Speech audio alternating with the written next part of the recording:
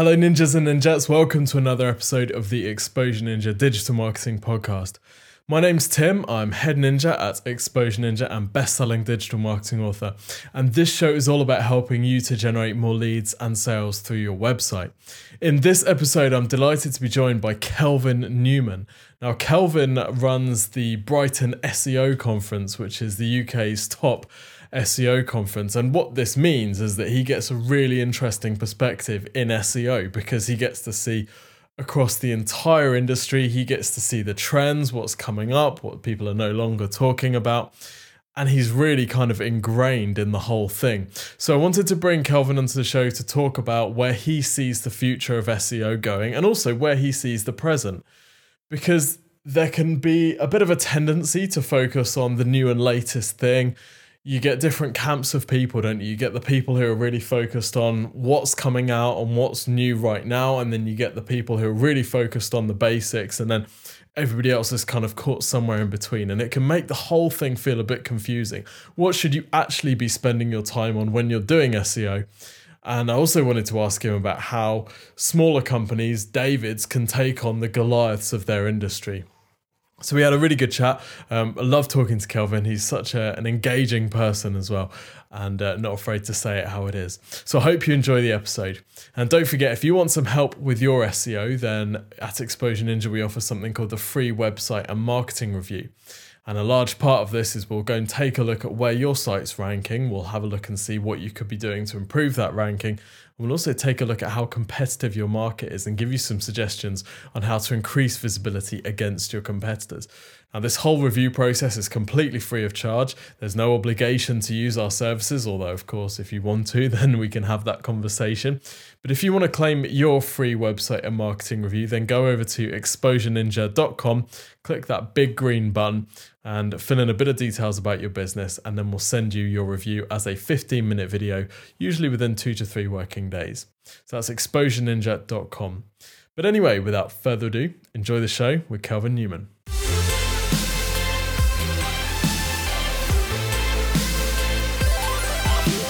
Kelvin, welcome to the show. Thanks for having me. I'm really excited to be involved. So it's no exaggeration to say you're one of the most influential people in SEO, I'm going to say, in the UK because of your... I don't know about influential. I mean, yeah, certainly. Yeah, I organise a big SEO conference twice a year and people come from loads of different countries, 40 different countries to come to the event that I organise to learn about search. And, you know, my job is sort of to act as a ringleader for for people who work in the industry and kind of give them a chance to share their knowledge and experience, and, you know, hopefully everyone learns from each other in that. And just when we thought SEO was getting a little bit samey, a little bit comfortable in 2017, 2018 happened, and I don't know about your perspective, but we thought it's probably one of the years of the most change that we've ever seen. SEO is a really interesting one. So yeah, like I say, in organising Brighton SEO, we have like 100 different talks going on across loads of different tracks.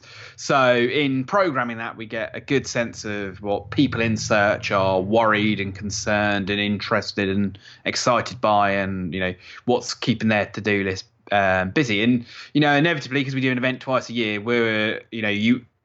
sometimes you might think in some sectors and some industries that you struggle to fill that, you know, that number of topics, that number of things for people to learn about. And yeah, there's always new stuff. And I mean, what's interesting, I think there's sometimes a temptation, and, you know, people who work in agencies, people who organize events, people who blog and write about SEO, to kind of emphasize the new stuff. And I think that that's important. And there is lots of stuff happening. It's a dynamic system with, you know, many, many moving parts, but they're sort of the edge bits, I think, in many cases, the 10-15% of kind of the extra best case, best practice sort of stuff. But actually, sometimes there's a temptation, and it's easy to forget that kind of, I don't know, the big chunk of it that is surprisingly similar. So I've been working in search, 12 years now. And there are things that I learned on my first day of learning about SEO, which are still true today. There are bits that aren't. But in many cases, it's kind of a journey that's gone through. And actually, the bits that have changed were sort of the things that felt like they shouldn't have worked, or we're always like a step towards, like Google were trying to understand a thing. We know that this isn't perfect, but this is the way we understand it now. But as time goes on, we'll get better at understanding it and therefore, hopefully improve things. So, yeah, it's an interesting one. So I would definitely say there's lots that's gone on in the last year that is very interesting if you're working in search. But I also think it's true that if you are a business owner or a marketing manager where search isn't, all of your job, then actually the things that probably were the top of your to-do list in 2017, if you didn't do them in 2017, you didn't do them in 2018, they're probably still there, if you see what I mean. So it's kind of an interesting one that, like, yes, a lot's going on, but at the same time, the number of, I don't do consulting now, but I know lots of people in agencies, lots of consultants, freelancers, and, it never ceases to amaze me how, the fundamentals, the core principles, are rarely done perfectly. And getting that right's often the biggest opportunity, really. And it's really interesting. And there's lots of opportunities in these extra areas and these new things that are rolling out. And in many cases, that can be your chance, whereas a smaller, more nimble kind of organization, that actually might be your big opportunity, right? It's easier for you to experiment. It's easier for you to try things out. It's easier for you to test and learn than perhaps it would be in a slightly more, old fashioned or perhaps larger organization.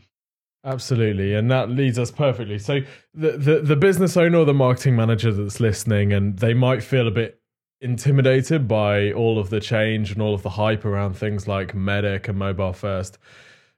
Perhaps we should just get back down to the essentials. What are those things that you consider absolutely fundamental and, in a sense, future-proof? If they're the things that we were talking about 12 years ago and they're still the things that we're talking about now, what are the things that you think are going to be here forever and are the basics that need to be covered before we go out to the peripheries? Yeah, I think keyword research is kind of, I think, very core to search marketing, whether it's paid search or natural search. And I think often is perhaps a little bit ignored. So it might often be the kind of thing that someone did 12 months ago for a couple of hours. And then, there's ranking reports running off that, or there's some kind of objective that you set yourself to get more number one rankings for those terms. And there might not necessarily have been the thought or sophistication that's gone into that there could have been. And I think that continues to be the case. I think keyword research and the process around thinking about the words your customers would use to describe the products or services that you offer, or the problems that your products and services solve, is an incredibly powerful way of approaching your business. So, I'm always interested in people who come from a search background who then go off and set up other businesses where search is in the DNA of those businesses. And in many cases, you can see that it was that keyword research that led to that business, right? So every business really should be there to solve a customer's problem. And I think keyword research is, the interactions that people have with search engines. Are they going to a search box, or they're making a search on a voice, device, voice assistant, or whatever it is, or on their mobile phone? Really what they're doing is they're saying, I have a problem or I have a need I'm looking to solve. And kind of, if you can understand that about your customers, I think that's incredibly powerful, from a search perspective, because then you kind of go, we'll describe our products in the way that that our customers do. We'll consider the products we're developing based upon the interests that they have. We'll produce content that is trying to take people who have different needs and help them with those needs. That's really, really important. And I think it's quite powerful, though, when that starts to kind of overlap with things like UX and usability and kind of user testing, product management, and all of those areas as well.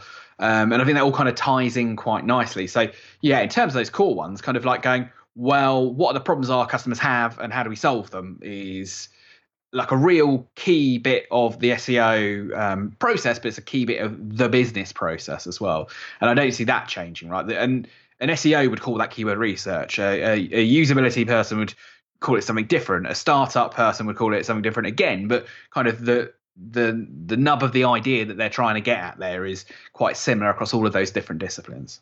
Yeah, that's a really good point. I mean, keyword research is almost something that everyone should do, whether doing SEO or not, isn't it, really? Because it's looking at the amount of demand behind phrases and understanding your customer's language, which if you say you're in telesales, like keyword research would be a useful thing to do because you're talking your customer's language, and that's never a bad thing.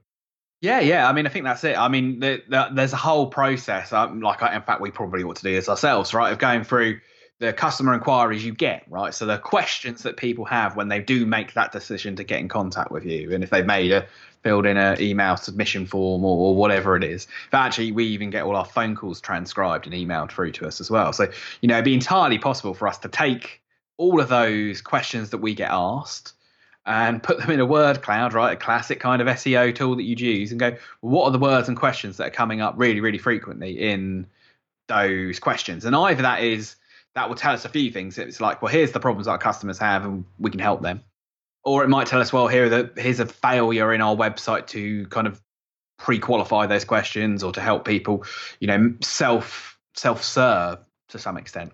So yeah, I think that kind of process of thinking about that, and then that step of kind of going out and looking at volume, and then also going out and looking at for those keywords we would like to rank for, who is also ranking for those keywords, how are they approaching the challenges that they've got as well. Because I think that's a mistake I often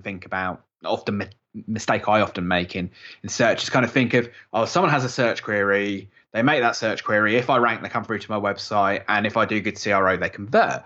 But the reality is that I do this when I'm searching, I'm looking at multiple different websites, right? I'm looking at the competitors, the trade publications that are writing about that space, loads of different websites, right? Like, it's very rare for someone to go to one website and immediately make a purchase. You kind of go back, you make other searches, you do all of that. So thinking about that kind of experience that people have got and how are other websites talking about the problems, or how are other websites kind of discussing this is a powerful one. And kind of before we came online, we were chatting a bit about kind of the David and Goliath kind of challenges sometimes that smaller businesses might have. And in fact, in many cases, I think if you're thinking about search optimization as the process of getting customers from search rather than getting your website higher on search, I think for many small businesses, that kind of getting the customers from search is probably a better priority to have. So it's like, well, actually, what are the forum posts that are appearing when someone makes those types of search queries? Could we contribute to those forums? What are the marketplaces, the retailers who we could resell through, and all of those types of ones are quite interesting. I think there's going to be like a big shift over the next sort of like 4 or 5 years where retailers will have their own website that they have to do very, very well on and produce, brilliant websites, but they also need to think about, well, how do I sell through the marketplaces? And genuinely taking that as seriously as they perhaps do their own website. And, there's equivalent types of marketplaces popping up in all kinds of different industry sectors. That's a really interesting point about not kind of relying on your website to get ranking necessarily. And I guess we often maybe look at things like Google's use of featured snippets and worry about, but people aren't coming through to my website. But maybe that's okay, and maybe that's the route things are going, and actually just having business visibility anywhere that this content is showing in search, maybe that is part of the future. Yeah, I mean, I think you're entirely right. It raises lots of really interesting questions about kind of, the responsibility of those websites that, should they be sending the traffic through?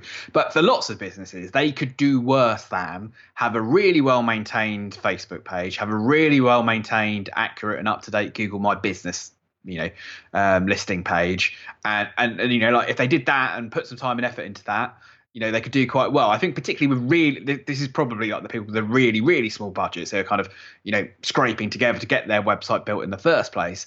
Actually, they could probably get 70% of what they'd be looking for via those other means. And actually, if they were to save the time and effort, and, there are people who kind of like, they don't even know what a hosting company is. They don't know what a kind of a content management system is. If you're that type of business, then in many cases, I think these kind of, they're the place where you can have that. But regardless, it comes back to that. Marketing is about making sure that you have a good product that your customers need and want, and presenting it to them in a way that they can understand. And I think that kind of presenting it to them is, it takes a knack, right? But someone who really gets their customers is really well placed to do that. I want to ask you about the focus on content. There's something about the word content doesn't really sit well because it indicates this kind of commodity. When you say content, you just imagine this block of crap that's essentially inserted onto a website. And I think it can feel quite intimidating looking at how much content is being pumped onto competitors' websites. If we're thinking about the David and Goliath analogy, a small business or even a medium-sized business going up against some of the giants here who are just pumping, they've got entire teams just pumping content into their sites and other sites on the internet. How can they think about competing in this world, and even do they need to think about it, or are they better off leaving that kind of top of funnel research traffic to other competitors and just trying to get people at the kind of right at the point of conversion? Yeah, it's a good question. I mean, I think a few years ago, I probably would have said, every website should have a blog. Everyone should be publishing on that kind of, producing their own content. But that's tricky, and it's hard to build the audience. And there's certain things about kind of how the ecosystem has changed over the years that maybe makes me have a slightly different approach to that. So I think for lots of businesses, unless you've got this natural desire or propensity within your team to be producing content, and you'd be doing it anyway, right? You'd be doing it for internal customer guides. You'd be doing it for, someone, is a writer as much as they are a marketer. If you've got those types of people, producing your own content is very, very good. But you need to build an audience for that to work, right? So it needs to be that you've got, people who are coming to your website for that content, and you can't assume that that's going to happen overnight. Like a podcast is a really good example of that. Your very first podcast you produce will not have many listeners, but there is a value and a benefit of doing it over time that begins to accumulate. But you can't kind of get there straight away. And sometimes with content, people get that first couple of steps, produce their first couple of blog posts or first couple of podcasts, and then sort of peter out. Yeah. Now, the reality is it's like the 18 months down the line when they're going to be seeing the return. And if you're too busy or it's not enough of a priority, actually, if you can kind of go, well, if I could produce one really good guide to whatever it is that you do that helps people who are sort of starting in that top of funnel process, and you could provide that to somewhere that already has an audience, and in return, they kind of credit you. And ideally, in an SEO way, they would link back to you and all of that sort of stuff. But in many cases, actually, that's probably a secondary concern. And kind of going, well, actually, they will have the visibility. They will have, the authority in the sector. They'll probably already have a mailing list. They'll probably already have some kind of audience generation program in place. If you've got that one piece of content in you every 6 months, probably best to work with a publisher, who themselves have their own obligations about producing lots of content and getting an audience, and often with not necessarily huge budgets themselves. I think in many cases that's often a good way to go, which is kind of go, well, who in my space already has an audience, who ideally you've got a relationship with already, and kind of going, well, what could I do? Could I be writing a column for them, or could I be producing, a one-off ebook in association with them, or whatever it is? It's going to be different from B2B businesses to B2C businesses. But I think around producing content, if you're doing it on your own website, you need to build an audience, and that's an investment. Yeah. And it's an investment that often can take years to repay. When it does, it works really, really, really well, to be honest. So it's definitely worth doing, but it's kind of this interesting chat. I mean, I see this ourselves, right? So I run an SEO conference, right? Most conferences and events businesses, exhibition businesses, are built off publishing businesses, right? So there's a magazine or a website that exists somewhere, and the event is like the physical manifestation of that, right? We don't do that. We don't have a blog. We have a podcast, but that's just kind of recordings of the talks that have already occurred.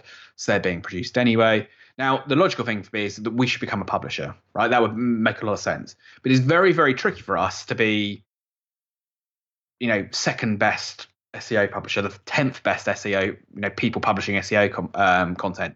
I think we struggle to be in the top 50, without really investing in it. So for us, we're kind of going, well, that already exists. So what are the ways that we can get out to our audiences in different ways? And content is a great way of doing that. It demonstrates expertise. It can build rapport. It traditionally does very, very well in search. It usually does very, very well on social. But you need an audience there in some way, shape or form. Or the biggest mistake I see with lots of pieces of content is that they're produced and nobody ever reads them. And that's just a shame. It's just a shame, because usually they're very good content.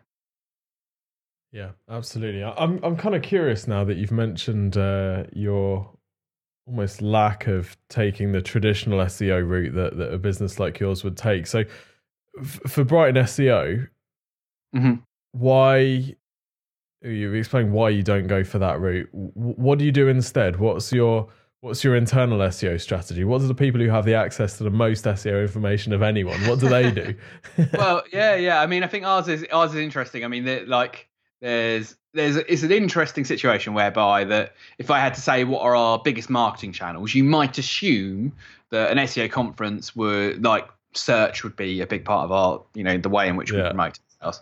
For us, it probably isn't. It's email, it's social, and we do quite a bit of retargeting as well.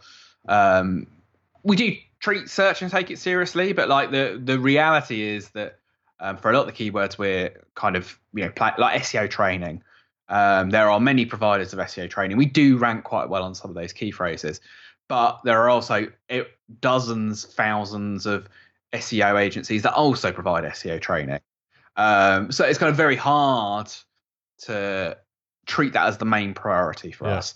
And we go, well, we lean into what we've got that other people don't have, which is the mailing list, right? So, it's, email marketing is, again, it's not the sexiest one. SEO is not even the sexiest one anymore. But if you've got a group of people who are interested in a topic and you tell them about a thing that hopefully they're interested in, you describe it in a way that hopefully persuades them that it's worthwhile, then, that can work quite well. Yeah, email marketing. If you've got a business at all where there's repeat, so people make purchases on more than one occasion, or it isn't like a one-off purchase. Like, this wouldn't work amazingly well if you were like a a wedding venue, right? Because people aren't getting married lots of times. So some there's, people are. but yeah, but certainly not like year in, year out. You would assume. I don't know, but yeah. So it's that kind of like, if you've got any business where that's the case, I think mail works very, very well on that. We're a business that's built around Twitter. We talk about that we had a hashtag before we had a website. So that uniquely shapes our kind of approach to how we do things. But we're doing that in a couple of interesting ways. So we're pushing out on the social media all the stuff that we want to tell people about, but we're also using it to get messages and ideas and participation back. And that works very well for us, right? Because we're lots of events particularly would say that they're kind of community focused and listen to their community and all that type of stuff. And instead, what they really mean is that they don't listen, they don't care. It's just like, it's a one-way communication. Whereas we're like, we've got two designs of a T-shirt we can't decide between. Let us know what you think, right? And that's incredibly powerful for us for a couple of ways. One, because it shifts a bit of the responsibility for decision making out to the community. And two, it's really powerful because each of those people who make a response feel that they're participating and contributing to and bought into, and then when they do get that T-shirt down the line, they're like, oh, this was, they feel that. And that's not appropriate for every single business, but for us it works really, really well. You're also split testing the most popular design as well, which is I mean, there's an element of that as well. I mean, in many cases we've already decided what we're doing, right? Don't tell anyone this, but it's like we're trying to reinforce our decisions that we've already made, or where I've made a decision and someone else in the team, like they like the red one, I like the green one. I'll put it out there and hope that the green one comes through because that's the one I wanted anyway. So it's it's not the pure scientific method we're going for on that one. I must. Disappointing. I'm disappointed. I want to ask about something that's been on a lot of SEO's radars particularly over the last, say, 5 months. And that's all the hoo-ha around Medic. There seems to be two schools of thought. A lot of the, particularly maybe black hats, seem to be a little bit skeptical about how real Google's guidelines are around Medic and how much they actually reflect what's happening out in the real world. And then there's like the pure white hats who are like, right, we need to go by the book on Google's guidelines. We need to make sure we're completely, everything's backed up by qualifications and all of this side. Where do you stand on this? Do you have a... I think Medic's an interesting one because I think the way that people outside of Google think about updates is different from the way that people inside Google think about updates. And I think that there's a temptation and a very sensible approach, which is to try and think of the updates being a specific thing that had a cause and a reason and happened at a particular period of time. Whereas I get the impression from the people who are more in Google is that there's so many things and updates happening that it doesn't quite work in that same way. Now, we as people trying to like respond to and build upon and work with Google's updates it helps us to think of them as particular things. So I am going to do this to respond to Medic, and I get that, right? Although you could also argue that kind of in a more like broader, longer term, holistic point of view is that, well, what is Medic really about? Well, it's about Google trusting more reputable sources and trusting less reputable sources less. That's not anything new, right? Really, it's kind of the methods in which they determine how to do that trust is different, as differentiated. But I think if you're at such a tactical level that an update like that is having a profound shift on what you're doing for SEO, you were probably being a bit too tactical and not quite strategic enough. Now, yes, it might mean that kind of you go, well, it's different if you were ranking very, very highly and now you drop significantly. I can understand how you'd want to, how that would have an impact and you'd, feel like you needed to do something dramatically differently. So I fully get that. But I think there's a simultaneous there's this balance between getting the updates being like they are, or the tool it's like an ecosystem, right? That wants to talk about updates, right? Because the tool providers wanted to say that their tool determined it and predicted it. There's a reason for wanting to try and explain, well, my updates changed because Google changed the system rather than because thousands of websites were competing for the same keywords, and some had got a couple of links, some had had a redesign, some had their website go down for 2 weeks. It's a complex system, right? So we try to simplify it in this way. And I don't think that's necessarily a bad thing, but it's kind of like there's an ecosystem that wants to push it as being dramatic shifts, when in many cases, like, well, actually, if you've got a sensible plan, it might not change dramatically. I guess the challenge is, like you say, if a site has seen a big drop that seems to coincide with an update, their natural tendency is going to be, what have I done wrong, or what am I doing wrong, or what am I missing? And then they go to the Webmaster Guidelines and they see something about, these search quality raters being asked to check who is the person behind this. So the immediate assumption is, now all of a sudden this is on Google's radar, if you like, so I need to comply with this new rule. But you're saying it's much more complicated than that, and that's a bit kind of reactionary. I certainly think that it's tempting to look and kind of go that was definitely that was the reason why it changed. Like that's the it was that because I didn't have the person, we didn't have an author name, that author name didn't have a qualification, and it's tricky if you're kind of being but I would also say I think that this is, again, it's a ranking versus traffic thing. Sorry. If you're over concentrated on the rankings, then there's always that danger that you're kind of like chasing, whereas you're perhaps not seeing the broader picture that's going up and down, but if the line is always headed in the right direction, then that's probably the bigger picture. Yeah, that's a really good. I think one of the things that we noticed amongst our clients that saw some impact during Medic was that actually conversions didn't drop at all. They might have lost some visibility for informational phrases that maybe there are commercial pages that were ranking for informational phrases and they've lost some visibility there. But actually, business impact was not much at all. Yeah, I think that's a really good example of kind of going that, you're actually, why are you doing searches to get more of the business? And, inevitably we're going to want to do those more informational ones, but you're asking, should you have been there? I think that's a really interesting question that it sounds like you were kind of alluding to there, is that it's a really genuinely informational query that someone has and a commercial page is there, then is that sustainable? So it's kind of, you're able to kind of go that people, and I certainly think that there's people have started to suggest, that you have these types of queries where there's an expectation from Google that certain types of website should be appearing. And if you don't fit that type of website, then it's always going to be harder to sustain a position for that. And then if that is the case, as we were talking about earlier, that actually if in this case you've seen, well, we were ranking for a commercial query, but now a publisher is ranking for that informational query, then maybe actually your content strategy should be around, well, how do we appear on the publisher website potentially? Yeah, that's a really interesting point. I guess it ties right back into what you were saying at the start, which was some of the things which us as SEOs have lost over the years, or some of the things that worked well, which we kind of lost, has actually been just Google getting better at doing what it does and being less susceptible to our manipulation.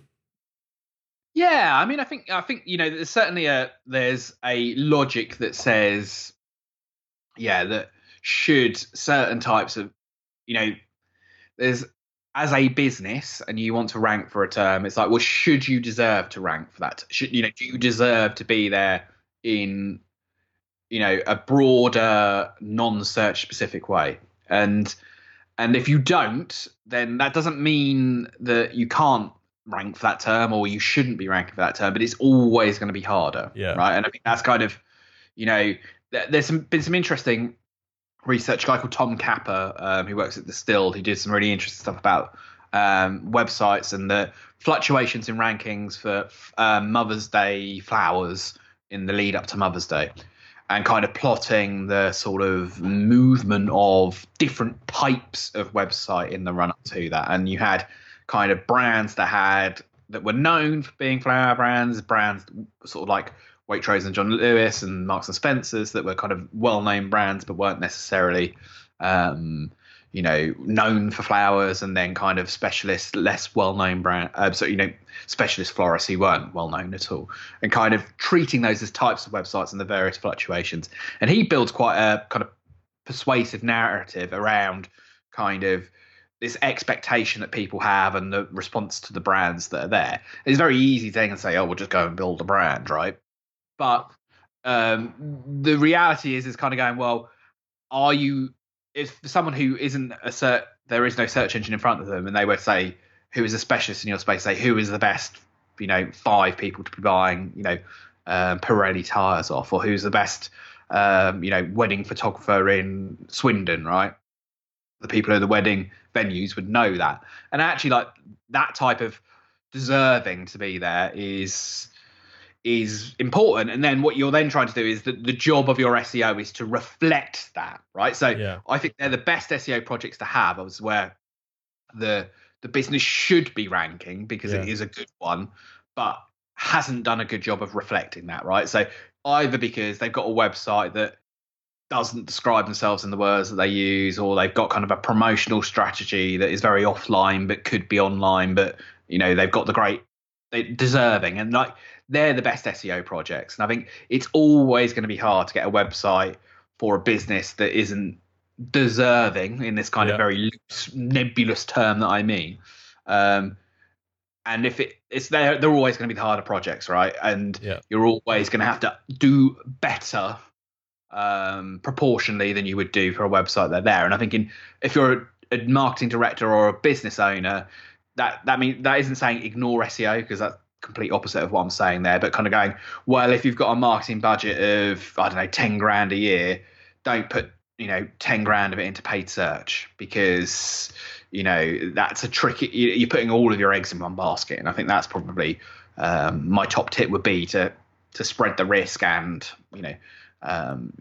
be diverse in your approach, because there's always a danger if you're only doing one thing. If something changes or shifts in that one thing, then you've got a very exposed business. That's being deserving of ranking.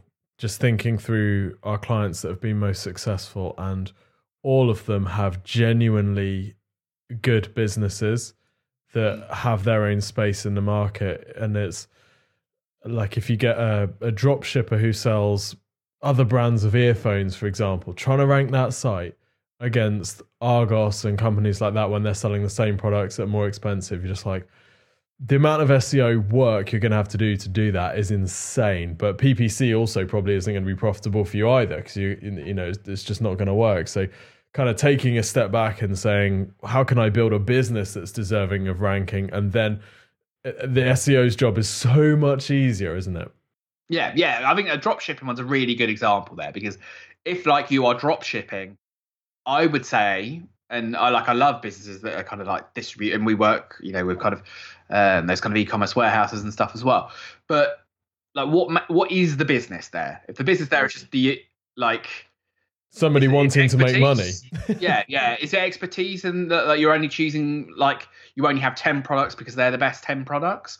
Or is it like actually, so like what is it that makes that business better than the others? And it's certainly possible. It's hard in e-commerce, right? If you are a specialist e-commerce retailer that's selling identical products with boilerplate text that's exactly the same as major retailers, that's going to be very, very hard. But instead, I'd kind of go, well, actually, rather than kind of going, like there are, I'm interested in hi-fi, I'm interested in headphones. There are businesses out there that kind of are very selective in what it is that they're selling. They're very selective in how they talk about that. They're able to understand the distinctions about that. But if you're selling a commodity on price alone, you just got to give your 20% to Amazon or whatever it is, and do it through there. And Amazon SEO is an interesting thing in its own right as well. But it's a kind of a quite different business there. That really what you're then doing is taking on the risk of buying the stock. Absolutely. I want to wrap up, Kelvin, by asking you about one element of SEO which feels to me like an imperfect thing, and yet it's so big, and that's links. I wonder if with Medican looking at authorities, and we see, unlinked branded mentions potentially having an impact, are we still going to be talking about links in 5 years, do you think? We shouldn't, in the sense that, like, I think where the search engines would like to be and where they are is different in that sense that, I think the search engines would like to have a more broadly encompassing idea of who deserves to appear, right? And that's kind of all links. When you really go back to the nitty gritty of how it worked, is that if you just looked at on-site optimization, that would give you a skewed picture of who deserves to rank, right? That's the whole reason that, and I think links are really interesting because that's why Google became popular, right? Because it was a better search engine than those that were more directory-led, and those that were more directory-led were based on-site SEO. So it's kind of really interesting because it's kind of like a core bit of what made Google that is, so for that reason, it's kind of very, very important there.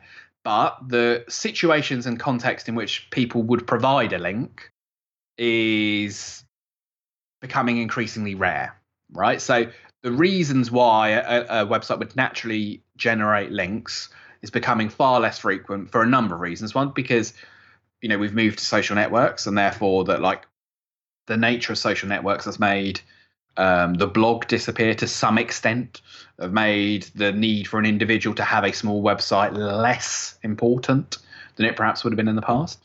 Are the search engines doing a good job of understanding that at the moment? I think probably not as well as they could. For example, if, say, Google had bought Twitter 5-6 years ago, I think we'd be looking at a very different ecosystem from what we do now, right? And that's, why I always thought that kind of Google Plus and stuff like that, despite their failures, part of the intention of that was a kind of a commercial objective, which is we're missing out on this type of advertising, which is kind of, why Google did it. But also Google's intention was to better understand the web, right? To better understand, to help people answer questions. And that would have allowed them to do a better job of doing that. Will we be talking about in 5 years? Probably. But I think that the type of links and what we mean by links are probably, that's going to shift, right? So perhaps it's already, like, for a number of years at Brighton SEO, one of our most successful training courses we've run has been called Digital PR for Link Building.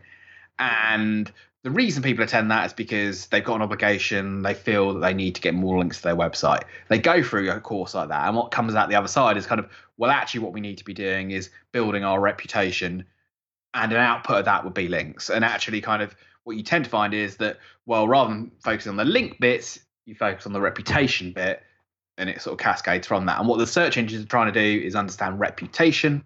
So yeah, it's interesting. I think there'll always be, particularly for Google, because that's where they've come from. Yeah. And another search engine with a different origin story would be in a different place, or if they'd been able to build a successful social network, they'd have been in a different place by now. But it's, the process of kind of how, if you go, well, what is link building? It's establishing a reputation in a way that search engines can understand. That will definitely still be important in 5 years' time. But what that entails and involves might shift over time, I do think. Really interesting. Thank you so much for joining us, Kelvin. Thanks for having me. People find out more about you, and where can they follow you on socials? So on social, I'm fortunate with a relatively unusual name that you can just find me at Kelvin Newman on Twitter. So all one word, spelt with a K rather than a C on social media. And of course, website-wise, it's brightonseo.com. Amazing. We'll link it up in the show notes. Thank you so much, Kelvin. Thank you, everyone, for joining us. Thanks for having me.